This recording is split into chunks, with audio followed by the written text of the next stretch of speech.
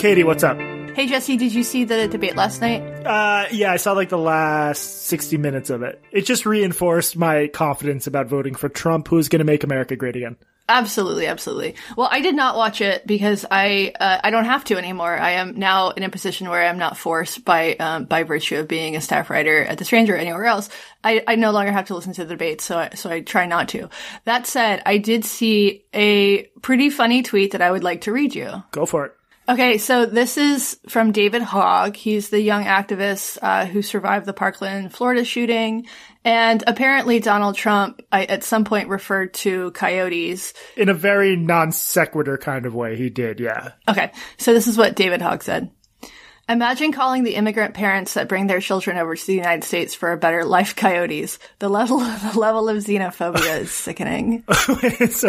So Hogg thinks... I'm so confused. Hogg thinks that Trump is claiming that their parents are literally coyotes? Yeah, and then I saw a bunch of other people, lots of blue check marks who are like good liberals, like acting as though he thinks that like literal coyotes are bringing children over. So it's almost worse than the David Hogg tweet.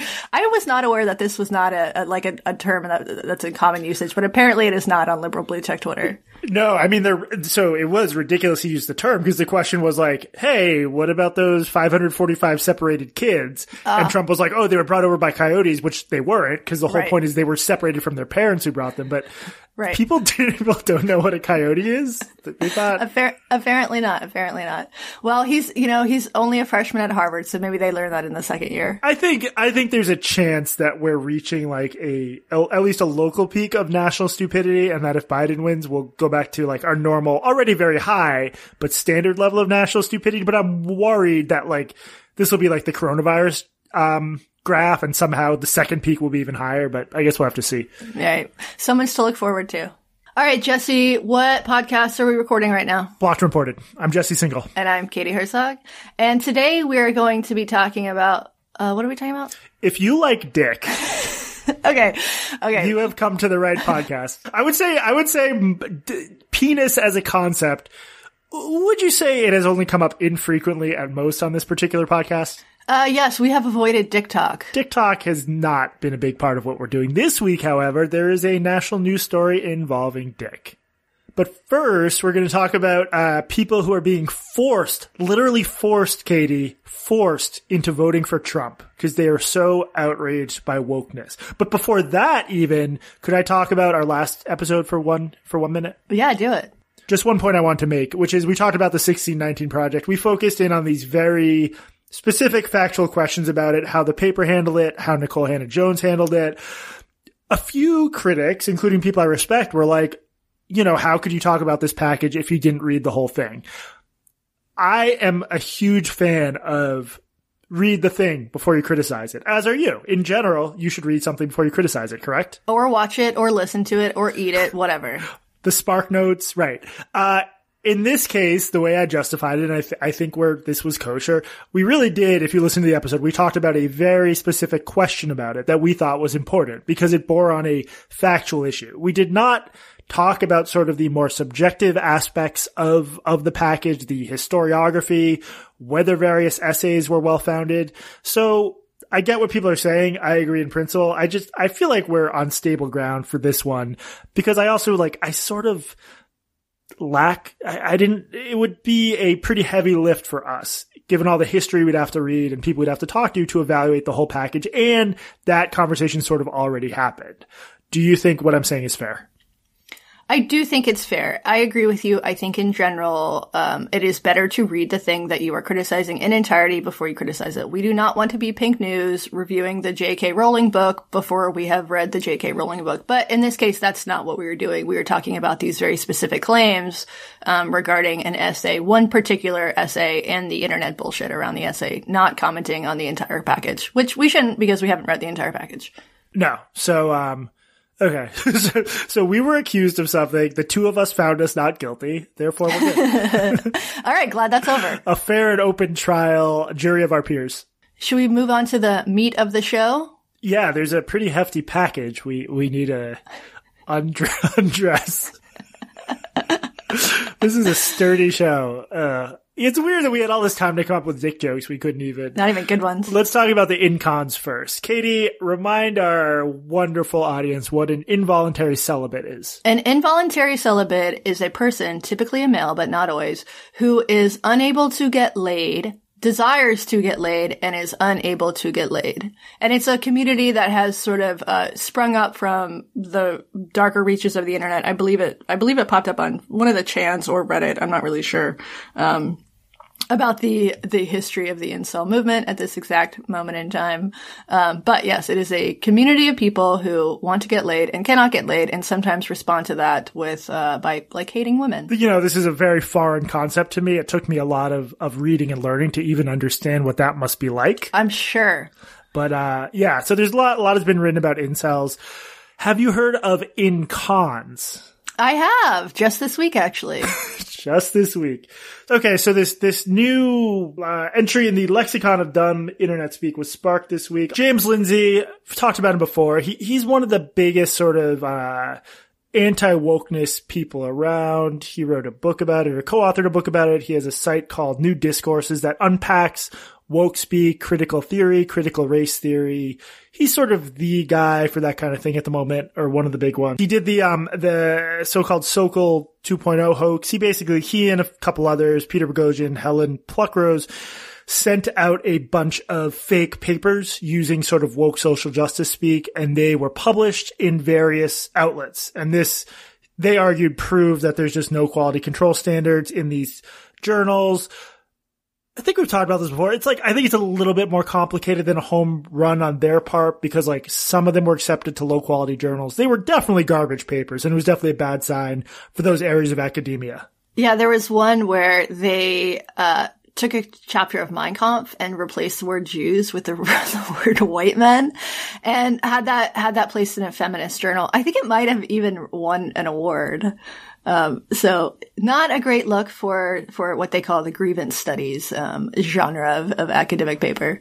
No. Okay. So, James Lindsay is extremely online with Twitter. He fights with a lot of people on Twitter. He's built up a very large following, but the other day he said, a few days ago, this would have been Tuesday, it's Friday when we're recording this. He goes, frankly, going to unhappily vote Republican, including Trump, until the left walks this shit all the way back. And he screen caps a headline of a New Republic article called "The American Left Should Work Toward Abolishing the Constitution Someday, either for a new document or a new democratic order without a written constitution." So, that's tweet one. Eric Weinstein, Brett Weinstein's brother, big tech guy, has a very well-known podcast called The Portal, is also considered a intellectual dark web figure, sort of anti-wokeness, trying to say the unsayable, all that. So he quote retweets James Lindsay. He says, "Incons are a force this year. Involuntary conservatives are real. As I've told you, the failure to condemn at Mayor Jenny and at Ted Wheeler, those are two very liberal big city mayors, acknowledge Antifa, admit to media bias, or to level about cognitive issues, etc., in a near octogenarian," he means Biden's supposed cognitive issues, this has all created the never Trump voter. So in other words, involuntary conservatives are so outraged by the stuff going on the left and liberals' inability to rein it in that they, even though they were never Trumpers and are disgusted by Trump, they've now decided Trump is a better option than this stuff. Do you think that's a fair summary? Yes. Eric is basically arguing that he didn't say that he was voting for Trump. He insinuated that he would, although I give less of a fuck about how Eric is going to vote because he lives in California. James Lindsay lives in Tennessee, which is actually probably just as reliably a red state as California. So maybe his vote ultimately doesn't really matter anyway. As California's blue, you mean? Right. Yeah. So basically what Eric is arguing here is that he or whoever is being forced to vote for Donald Trump. Right. And then there was one other tweet that I thought really captured this that didn't use the incon term, but made that argument. So Dave Rubin of the Rubin Report, he's another sort of IDW, calls himself a liberal, seems to focus mainly on... Does he still call himself a liberal? Oh, I mean, maybe he doesn't anymore. That's been his shtick for a while. Yeah, his shtick is he's the guy who says that he hates identity politics and then points out that he's married to a man at any given opportunity. He says because he's basically like the fact that he's married to a man and he thinks that weed should be legal means that he's still a liberal no matter how he votes. Right. Which in 2020, this does not mark you as like... Right. I got into a bit of a pissing contest with Ruben a couple of years ago before the 2018 elections. Ruben put out some video basically urging people to vote for Republicans. Well, and similarly, James Lindsay referred to either Biden or his policies on Twitter as Marxist recently. And it's that same thing where it's like that, generally speaking, the people who view Joe Biden, Sleepy Joe of the 94 crime bill, as Marxist, not usually liberals, although I guess there could be exceptions. Right. He's responding to Joe Biden as though Joe Biden is Elizabeth Warren or Bernie Sanders. Which is a dynamic I want to get into. But okay, so Dave Rubin, he's responding to a tweet by an outlet called SV News. The tweet reads, Jewish restaurant owner pleads with misinformed NYC inspector who is citing him with a court summons fine for, quote, violating dining ban, unquote, end quote, ignoring fact that owner only does takeout and have the door open for air. Rubin responds to this little clip of video, which, looks frustrating from the restaurant owner's perspective, but we don't know the full context. Rubin responds, tyranny is here. Vote every Democrat out of office at every level everywhere. This is the only way to get things to start turning around. Or live like sheep going to the slaughter. Your call. So I like this analogy that a possibly unfair fine from the government is equivalent to them sending sheep to the slaughter. This style pisses me off because it's like there are many reasons. If you're conservative and you think Trump's policies are better than Democratic policies, there are plenty of reasons to vote for Trump. I disagree with him completely, as do you. This idea that people are somehow being forced to vote for Trump by the Biden-Harris ticket or by a random New Republic article or by a random event in New York City is pretty silly, I think. Yeah, they're just cherry picking these like local incidents and somehow, which are totally problematic, I agree, but they are somehow extrapolating from these isolated local incidents that the only appropriate response to that is another 4 years of Donald Trump, which neglects the fact that a lot of this, the wokeness that we've seen, the excesses of wokeness that I know all three of them are concerned about, are a direct reaction to Donald Trump. So, Jesse, I had an interesting conversation about maybe a year ago with James Lindsay, and we talked on the phone, and he told me something that I thought was very perceptive, and it's something that I've repeated.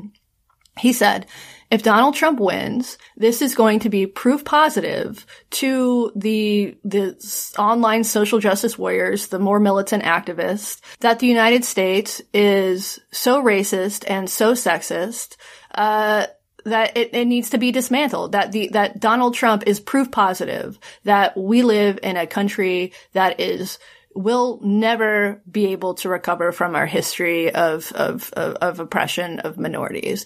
And all that's going to do is to reinforce this ideology that people like James and Eric and Dave are so concerned about.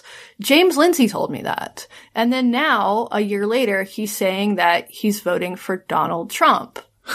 That's interesting because it's like, right. I mean, who else would benefit from Trump getting a second term is James Lindsay. I don't want to be like that cynical about it. I think that James is a decent dude despite his presence on Twitter, which I think, I hope is not like really reflective of him as a person. I don't know him well. We've talked on the phone one time.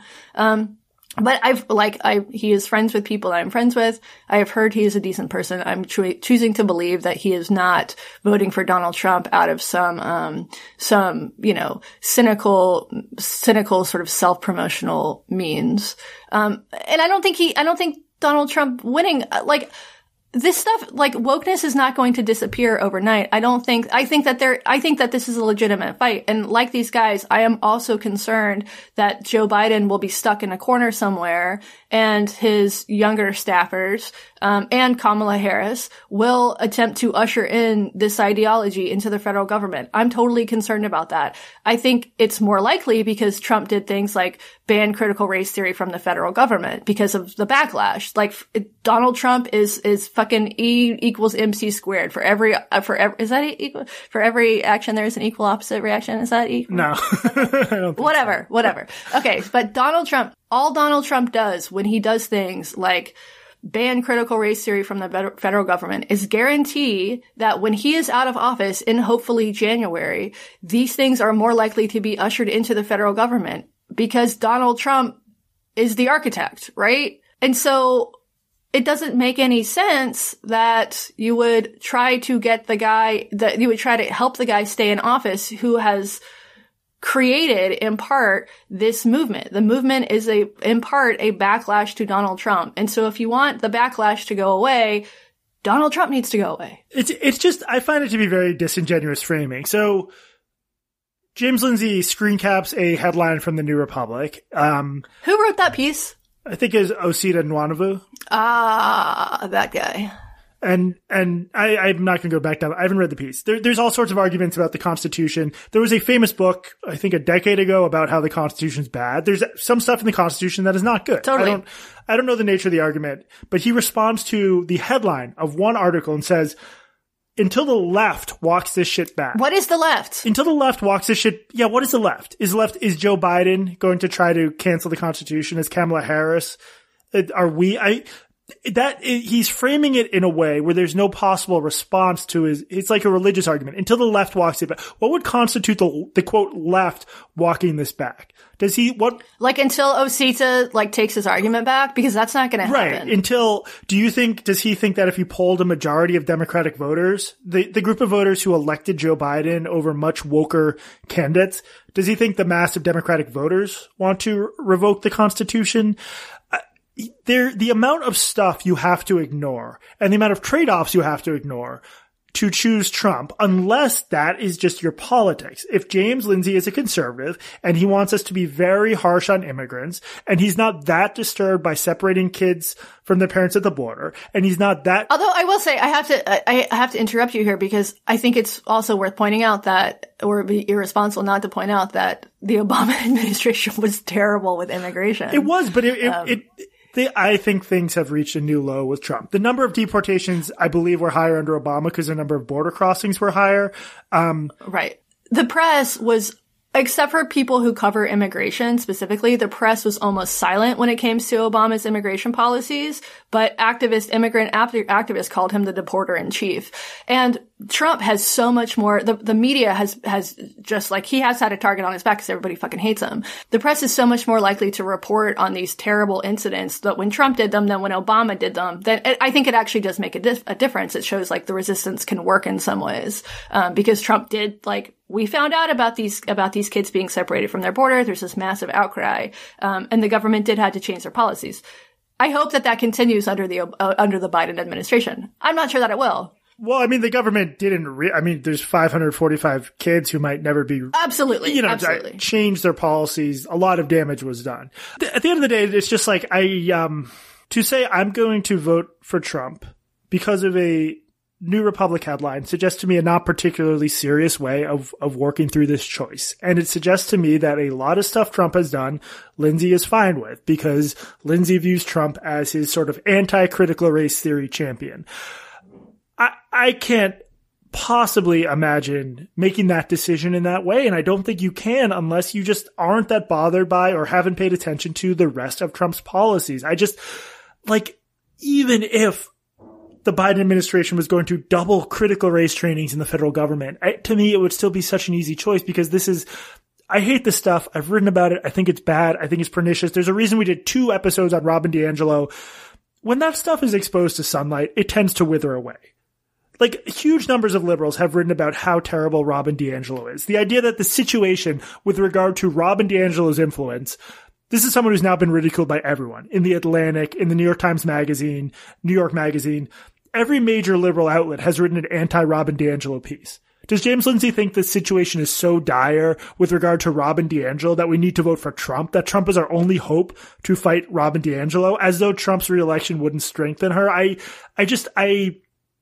feel like he's missing something here, or because he spends all his time arguing with the fucking worst progressives in the world on Twitter, which is where they congregate, he's just lost sight of everything else. And the idea of then framing it as an involuntary choice. Involuntary. I mean, come on, man. Just own your choices. Like, he should write a piece about why he's voting for Trump and why he thinks Trump is just a better choice across the board, or why he thinks this one issue is so important that even in light of these questions over whether Trump will even have a, positive effect on fighting wokeness instead of strengthening it, he still thinks this is the right choice. This sort of drove me crazy, to be honest. Involuntary. It's not involuntary. You are making a choice. Right. I mean, you can also make the choice not to vote. Like, if you're that fearful of Joe Biden, of Sleepy Joe, wokening up in the White House, you can also make a choice not to vote. I would respect that more, or fucking writing Kanye if you feel like it, than voting for Donald Trump. I think what's happening is that, I think you touched on it. I think that James and Eric spend so much time online, and they're so steeped in this culture on the like hyper online Twitter culture wars, that they're missing the fact that the federal government is a separate entity from what happens on Twitter, right? This is all like, I guess you could make the argument that like culture is downstream of politics. I guess you could make that argument. But the reality is, like, the federal government is not responsible for people being idiots on Twitter. And there's nothing they can do aside from highly regulating these platforms, which I don't think they should be doing in the first place, because that'll come with major free speech implications. That will change that, right? So these are cultural issues. Like, the critical race theory and the government stuff is a little bit separate because Trump has turned it into a policy issue. But lots of this stuff, all of this, like what I like to call social media justice warriors, that stuff is online, right? And of course, like, there can be, we can see this bleeding over into some policy issues like education and things like that. But you can't choose your candidate based on Twitter dialogue or based on stupid think pieces in the New Republic. That's just like, this is nonsensical. And there are just, like, I am as concerned about fucking cancel culture and the illiberalization of the American left as anybody is, more so than fucking 99% of the people. But there are bigger issues. There just are, right? Like, healthcare is a bigger issue. We live in a country where people can't afford to go to the fucking doctor. This is an issue. And I'm not, like, certain that Joe Biden is going to fix that, but I am certain that Donald Trump isn't going to fix that. And if you care about things like climate change, well, I don't think the world's going to end in 12 years, but I do think that we need to get off of fossil fuels, and Donald Trump isn't going to change that at all. Also, how is Donald Trump against cancel culture? I'm sorry, but the exact same behavior Donald Trump does, where, for example, he'll be mad at a journalist, so he'll do a tweet about them, and then they get harassed and dogpiled. You and I both have complicated, feelings on that question of, like, what the lines of harassment are. But if Kamala Harris mentioned some right-wing figure who is less powerful than her, and that person got dogpiled and harassed, James Lindsay would be like, see, that's cancel culture. Why does none of this stuff apply when it comes to Trump? Why does the potential of, infringement on our liberties not apply to Donald Trump, who acts in many ways like a dictator, and the only reason he can't sort of fulfill his dictatorial potential is because we live in a country that has a pretty good anti-dictatorial framework because of the Constitution. To pretend Donald Trump is anti-cancel culture when, like, half of his campaign rallies are just ticking off the names of people who have pissed him off. I mean, Donald Trump loves cancel culture. This has been he's grasping this as a culture war issue has been the most opportunistic thing ever. Oh, it totally has. And it's aggravating that people can't see this. And it also makes those of us who actually do give a shit about cancel culture on both the left and the right look like fools. I've said this before, but Donald Trump talking about cancel culture is like like my favorite band being featured on a fucking Gap commercial. Like, just get out of here, dude. Get out of here. You're not helping. You're making things worse. Because it makes, when Donald Trump talks about things like cancel culture, it makes people on the left say like, well, this is really just a right-wing cudgel. Yeah, man. I am just baffled by this judgment. I'd like Lindsay and other people who really think they're being forced to vote for Trump to look at the people Trump has invited into government.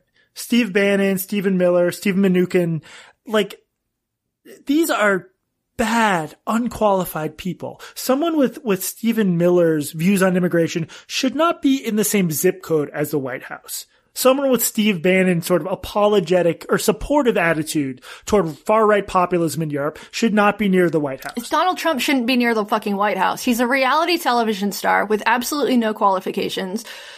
He's an embarrassment. He's an embarrassment to the entire fucking country.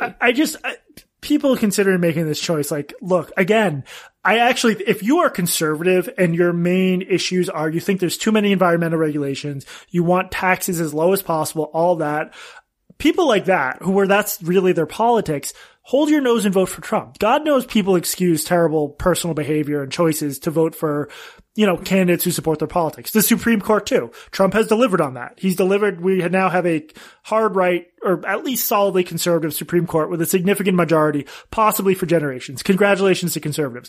But you can't support all this and pretend that you're progressive or liberal minded. These are deeply illiberal people.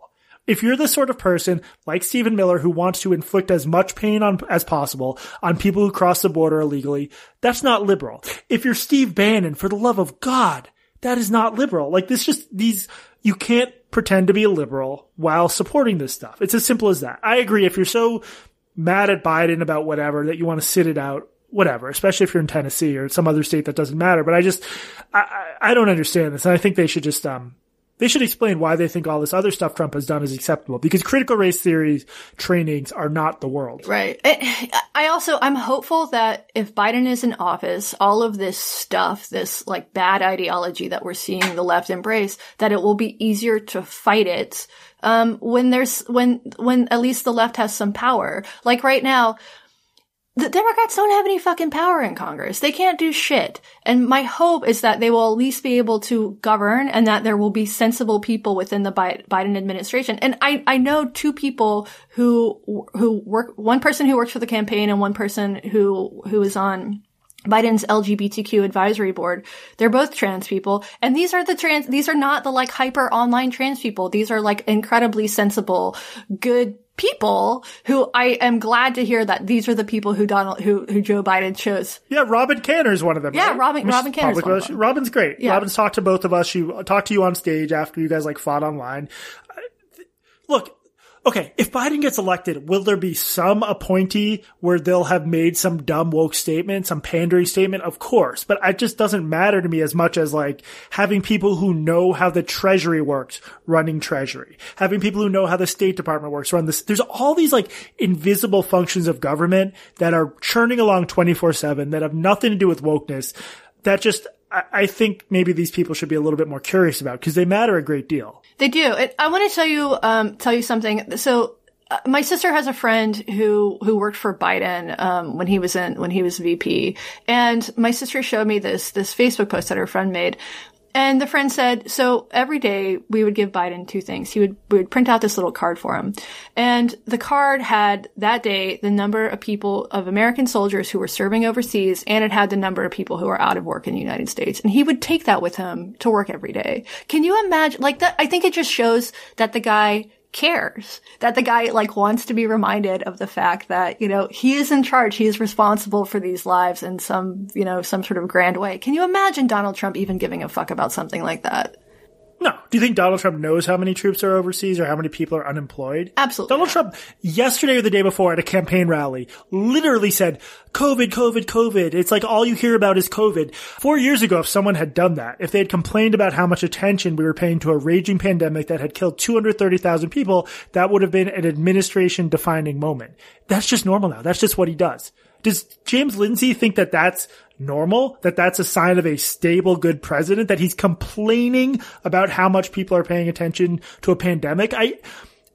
this is exactly what everyone said would happen accurately. It's become normalized. We've lost our capacity to outrage. But if you sit with that for a minute, if you sit with a president saying, coronavirus, when he was the one who helped fuck things up, like, this shit is outrageous. I just want things to go back to normal. I would, dude, like, if it can't be Biden, I would choose Mitt Romney at this point. We need a baseline level of competence and normalcy. And I say this as someone who's not a big fan of Biden. Biden was not exactly crisp during the debate last night. Biden is not great, but he is just, yeah. I think we've been avoiding the election on this podcast because people want to reprieve from hearing about it. And lucky for you guys, there's only one more episode before it anyway. But I just like to see people thinking voting for Trump is like the right move against wokeness. I find completely baffling. We have the one podcast before the election, and then we're going to have the month's worth of podcasts after the election when the race is at the Supreme Court. And then we have the 4 years after that when Amy Coney Barrett has cast the deciding vote that gives Donald Trump the fucking victory.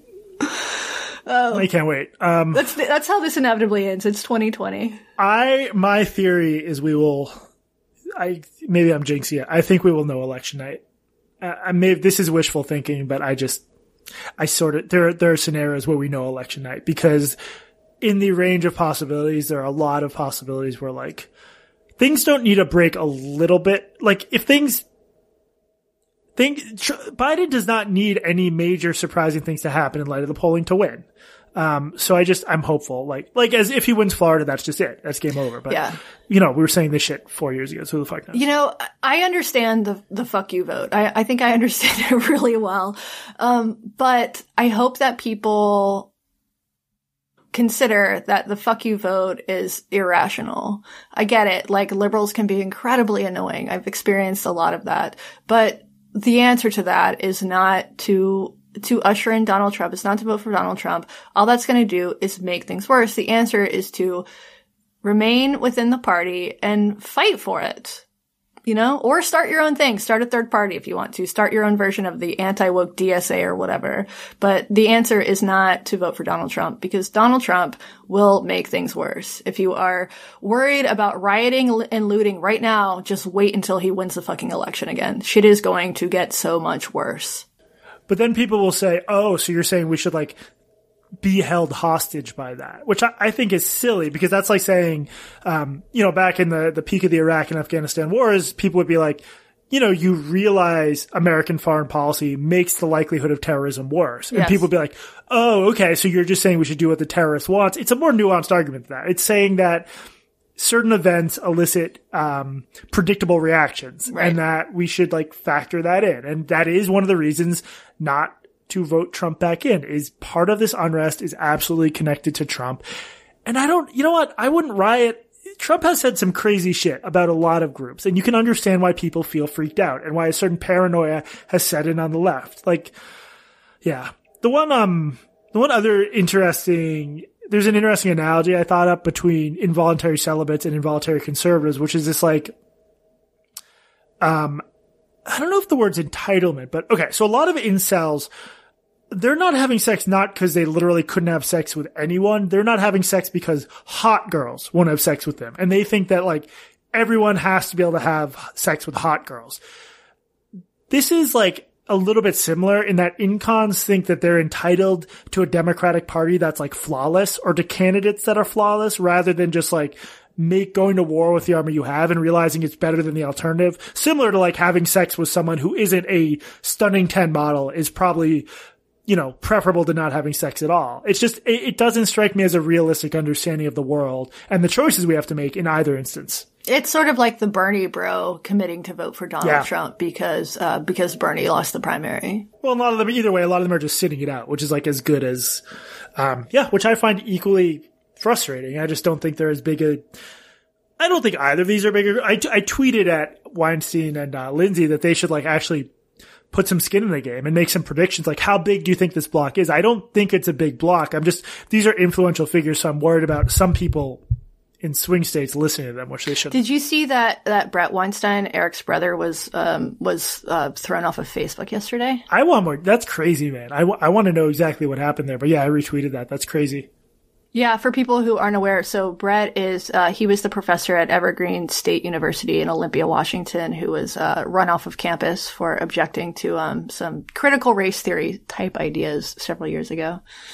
And now he's been run off of Facebook. He also, Brett came up with, I like Brett. I did a big piece on him and his wife in the aftermath of Evergreen. I've been on his podcast. I like them. But Brett came up with an idea that I thought was pretty insane. He calls it Unity 2020. And the idea was to recruit two people like Andrew Yang and some Republican, I think he had some general in mind, to run third party. And then the idea would be that like they would switch after 4 years. So one would be president and one would be vice president. It did not take off really. I don't think that's going to happen. Yeah. I almost wrote about that, but didn't because it made so little sense to me. It was presented as like, we don't want to choose between the radical left and the radical right. We need a centrist solution, as though the Democratic primary process hadn't delivered a center-left solution, which is what Biden-Harris is. Well, I think Brett would have preferred Bernie. I think he's sort of a Bernie guy. Or at least he wasn't in 2016.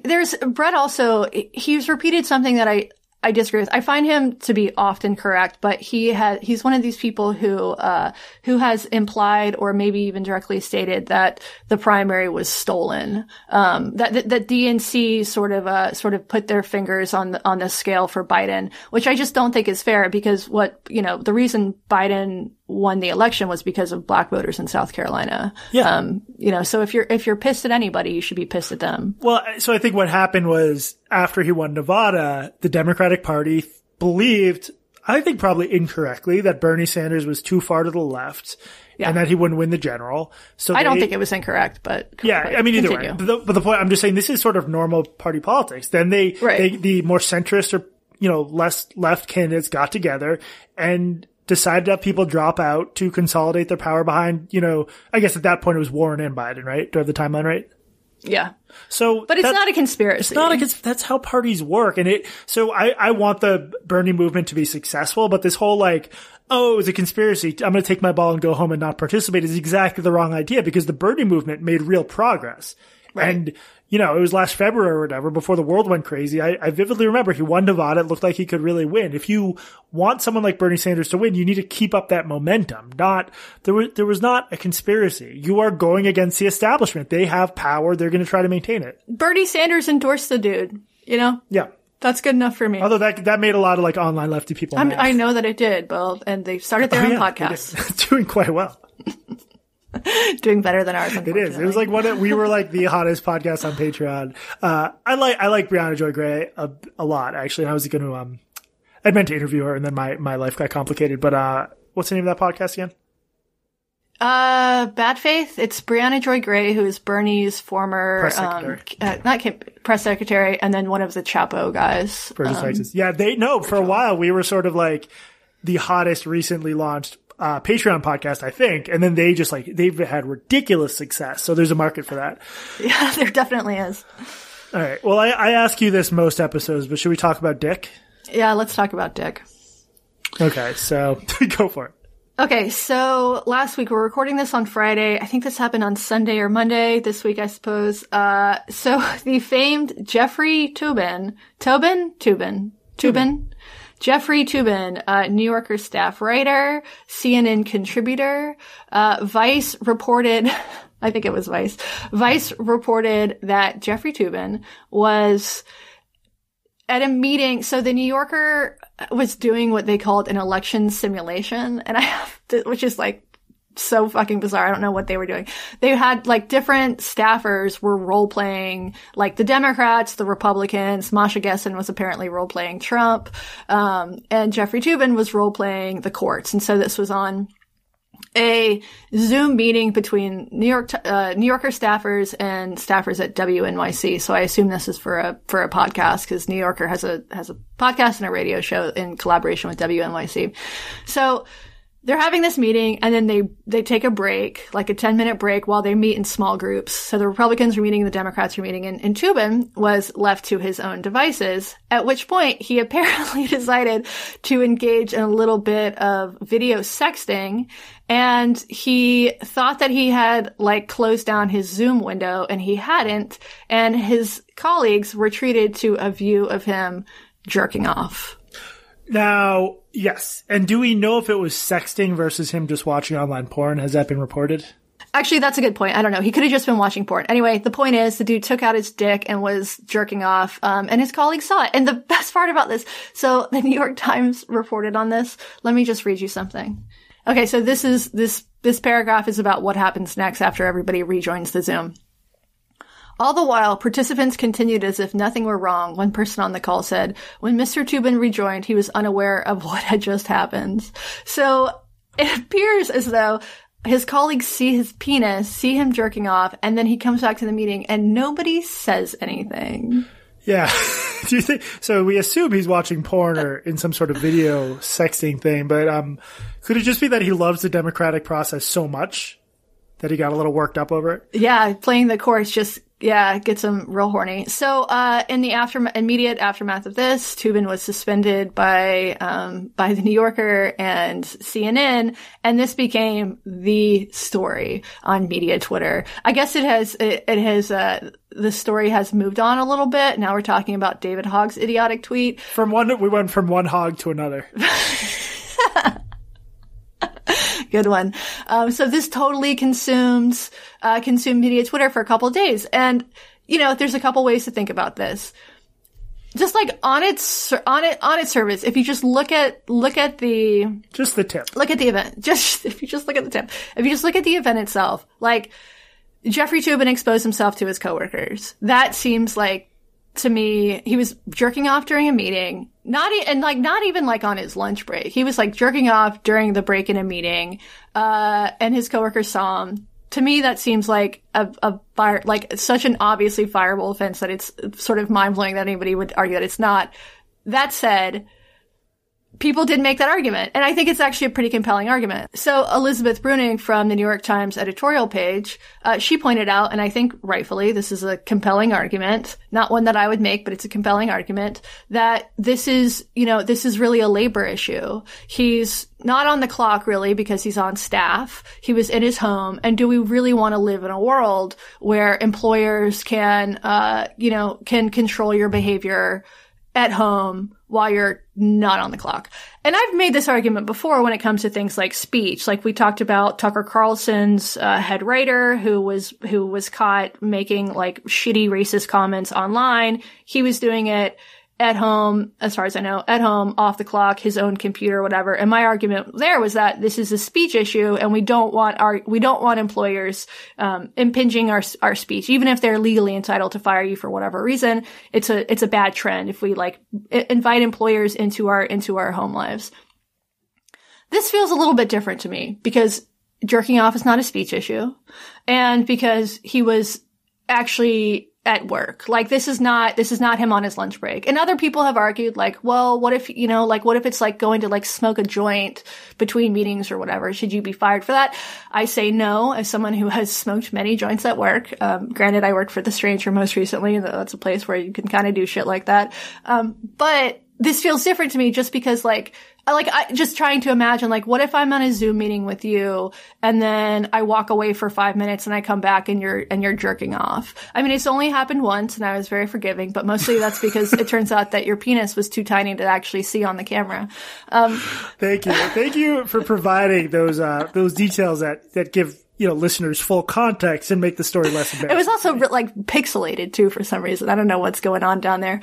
But just when I imagine being Masha Gessen or Jane Mayer, looking at your computer screen and seeing your coworker jerk off, it just seems like there's no fucking way you can come back from that. That said, the dude was so publicly humiliated that I think that might be fair punishment enough. I feel bad for the guy. I also was totally unable to stop myself from taking part in the pylon. I told my mom about it. I was at home when this happened. I told my family as soon as I saw the news, and my mom said, well, maybe he was itchy. Oh my God. Anyway, what do you think? Yeah, no, the problem is just the sheer quantity of shtick I want to get through. Like, you know, all New York media stories are by nature masturbatory, but this one. Yes. Okay, so horribly embarrassing. I think it sort of makes a difference if you're trying to impose your penis on others versus this actually being a genuine accident. I believe it was an accident. Because there's no way. Oh yeah, there's no way. Like, what sort of crazy fool would do that? I mean, because it's such obviously a career-ending move. There's no way that anybody in their right mind, I mean, unless the dude has like a fucking brain tumor, I don't think there's any way he did that intentionally. No, yeah. So, okay, there's a small subset of people we know who sort of get off on like humiliating themselves or humiliating others. I don't think Toobin is in that category. I should say. I mean, humiliating others. I think humiliating himself in this case. Yeah. So part of what makes this story complicated is media is so incestuous. And I think a lot of the people defending him were defending him because they're like buddies with him or respect him. I've emailed with this guy a few times, appreciate his work. Just a very tangential connection. And he's obviously like a superstar. I am pro forgiveness in general. And that is a hard stance to take these days because especially if it's like a white man with power, people will say, oh, but would you defend XYZ?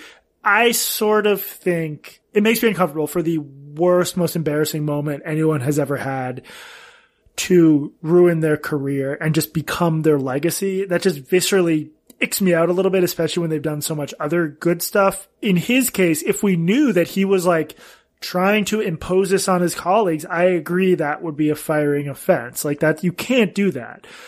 I don't think his 30 and 40 and 50 and 60 something colleagues, upon seeing his dick, were traumatized by it. I think they were probably like, oh, you don't think so? Traumatized? I mean, not like really traumatized, but like, that's gotta be so deeply uncomfortable. Yeah. Oh, definitely uncomfortable. A lot of the like online discourse basically treated this as any other like straightforward Me Too case where he had like intentionally wronged people and they had been deeply harmed by it. It's not that. It's not even like a Louis C.K. case. Louis C.K. like did it intentionally and he asked for consent. I don't know if that makes it better or worse. But it to me, the idea that this was intentional, like there's no fucking way. Yeah, I guess I just come down on like I think it's so reckless and bad and stupid that I'm down with a suspension plus permanent public humiliation. That seems pretty fair. Yeah, and again, like people are gonna like pile on me for defending him given who he is. I just finished a book about the super predator scare. I think kids who kill someone when they're 15 and 16 should not do that much time. And, I don't know what the right amount of time is. I am consistent about this. I think we should all be consistent about forgiveness. I understand how if it's like a rich, powerful, famous person, people have less capacity for forgiveness. I think that's human nature. But. Well, do you think that if this had been a low-level staffer, I don't think there would be any question. I think. No, you're right. They'd be more likely to be fired. That's one of the problems with like cancel culture. Right. But Toobin is a super. Well, it's sort of like J.K. Rowling, like when people in her publishing house were like, drop her, they were like, LOL, fuck you. This reminds me of the Mike Rosenberg case. Do you remember that one? Have we talked about that on the pod before? Was that the one out of Seattle? Yeah, this was a reporter for the Seattle Times. Really good reporter, did real estate. Wrote a lot about sort of gentrification and broader issues out like that stem from housing markets. And Rosenberg, like a year or two ago, he was DMing with a woman, a like young journalist across the country, and had some like regular back and forth DMs. And then like a couple hours later, he sent her a message that said something. He said like, "You're so pretty. You're so funny. There's so much cum on your face." And so the woman, I don't know the exact, like the timeline here, but at one point he offered to give Planned Parenthood $1,000 if she didn't tell anybody, which just made the situation worse. So she outed him. He subsequently resigned from his job at the Seattle Times. And I was in touch with him not that long ago, a couple months ago. I was checking in to see what, like where his life had gone since then. I'm not going to give any details. He has a job, but his career in writing is over. So like this was a rising star, and his career as a journalist ended then. And in that case, it was really easy for me to imagine It was in the middle of the night. It was really easy for me to imagine that he didn't do this on purpose. He was also sort of a woke SJW type. And this was, during the height of Me Too. So it was really easy for me to imagine that this wasn't intentional, that he, was like chatting with this woman and then was like having like sexy DMs with someone else and like clicked on the wrong window, which fucking happens. I mean, who hasn't like texted someone you're shit talking about them a time or two? That stuff really does happen. And in that case, I thought it was really more cut and dry. I didn't think that he should be fired for this. It took place off of the clock. It really had nothing to do with his colleagues, or his ability to do his job. It looked bad, but in that case, I thought, well, same thing. Like, there's no way he would have done this intentionally because it's such like an obvious career-ending move at this point. The reason I disagree with there's no way he would have done that intentionally is dudes do that intentionally all the time. I had a colleague at New York Magazine, a woman a pretty well-known progressive guy. I wouldn't say his name even if I could remember it. I can't. I remember Googling him and he was like kind of a big deal. He had a wife and he hit on her mercilessly in DMs. And this would have ruined his life if it got out. Dudes. Well, was this before Me Too or after Me Too? Maybe a little bit before Me Too. So yeah, maybe that. So that's what I think is different. I think that the aware, when the Rosenberg story happened, this was well after Me Too had already started. And I think just the awareness that like shit has changed. You don't get to do this. That's why I thought it was like very plausible that this was a mistake because he's not dumb and it's obvious that this would ruin your career. I think in both cases, it's likely it was an accident. I just, sometimes it's not. So I'm skeptical of the idea that we can always be like, oh, well, it's clearly an accident. I guess in both those cases, and especially the Toobin case, because that to 5 or 6 or 10 of your colleagues is literally potentially the end of your career. It just strikes me as so unlikely, that he did that intentionally, especially because, he's like 60, probably not incredible with technology. I think for Toobin. And he said his like statement after this happened was that it wasn't an accident, that he said he like thought that. He thought it was muted. He didn't even use the right word. Right. I'd be comfortable with a suspension. Does that make sense to you? It does. It does make sense to me. Okay. So here's the next question. So Megan Daum, I realize that I've been mispronouncing her name after I've now listened to her podcast. Megan Daum, who has been a guest star on our show, tweeted an interesting question, which I think is worth considering. What would the response be if this had been a woman? Oh, yeah. I mean, women are so much less gross and creepy that it wouldn't happen. A, it probably wouldn't happen. B, it just doesn't have that same context of like a woman. Women don't try to like fucking exert power over people by sending pictures of their vaginas at them. Historically. So. Yeah, historically. I think it's possible that if this had been a woman, that the response would have been like, you go girl. Like, she's on a break. She's just, girl boss. Yes, girl boss. Just lean into it, girl. She's trying to have it all. Yeah. So I do think the reaction would have been different if it had been a woman. Phoebe Maltz-Bovey, also friend of the pod, tweeted another question that I thought was interesting, which was, okay, so let's imagine that in this scenario, it's a woman and she's not jerking off. She's painting her nails. What would that have response have been? Oh, I mean, that's a nothing burger. So the question is, okay, if I'm supposed to be on a Zoom work call in this hypothetical horrible universe where I have a real job and real responsibilities, those two actions are very different. Clipping my nails, the male version of it versus masturbating. You'd get fired. I would fire your ass immediately if you were clipping your nails on a Zoom chat. That's so much worse than masturbation. Okay, well, it's controlling for grossness. I think it's totally coherent to be like, it's more disrespectful or more unprofessional to do one act than the other, just because of what they are. It's like if you're making a sandwich during a Zoom call, no one cares. In theory, you're a little bit distracted, but it's like making the decision to masturbate at that point is like very poor judgment, but that's why, even if it was accidental, which I think it is, I think like 2 or 3 weeks of suspension, maybe from CNN and New Yorker makes sense. I also I appreciate the New Yorker leaving this decision in our hands. I don't know why they did that, but it sort of brings us into the story. Yeah, this is really this is gonna be on the dude's obit. I mean, it's of everything that you do in your career. I know. It's like the first. That's why I'm sympathetic. Like no one wants No one wants like the worst thing you did or the dumbest thing you did to define you. And well, apparently he's sort of a bad dude. I didn't realize this, but apparently he had a while ago, he had an affair with a colleague's daughter, pressured her into getting an abortion. She had the child. He denied paternity, and there was a case. He was ordered to pay child support through the courts. Yeah, that's not great. It's not great. It's not great. I mean, I've been through versions of that, as you know, 10 or 11 times at this point. Yeah. Just kids everywhere. Everywhere. I keep getting trapped because of my podcaster fame. I'm surprised you're able to father kids considering how pixelated your wiener is, but all those hours with the laptop on my lap, gaming furiously. You'd think I'd have sterility issues by now. You would think so. It shrinks the balls, I hear. That might be enough dick talk for this episode, yes? Yes, let's do next episode vagina talk only. Or we could talk about the female penis too. I think vagina talk should, people have to pay extra for that. That's patrons only. That'll be for patrons. All right. As always, blocked and reported podcast at gmail.com, patreon.com/blocked and reported, extra episodes, other perks, part of a growing community of people who do not masturbate on Zoom calls with one another. Usually. Anything else? That's it. Yeah. Rate us on iTunes, 5 stars only. If you try to rate us anything less than 5 stars, you'll immediately get a virus on your computer. So, we'll find you. I guess it's Apple Podcasts now. We keep forgetting. Whatever. There's no such thing as iTunes. This has been Blocked and Reported. I'm Jesse Single, and remember, if you have to masturbate during a Zoom work call, make sure your penis is super pixelated. And I'm Katie Herzog. And also remember, if you miss Jeffrey Toobin on CNN, you can always find him on OnlyFans.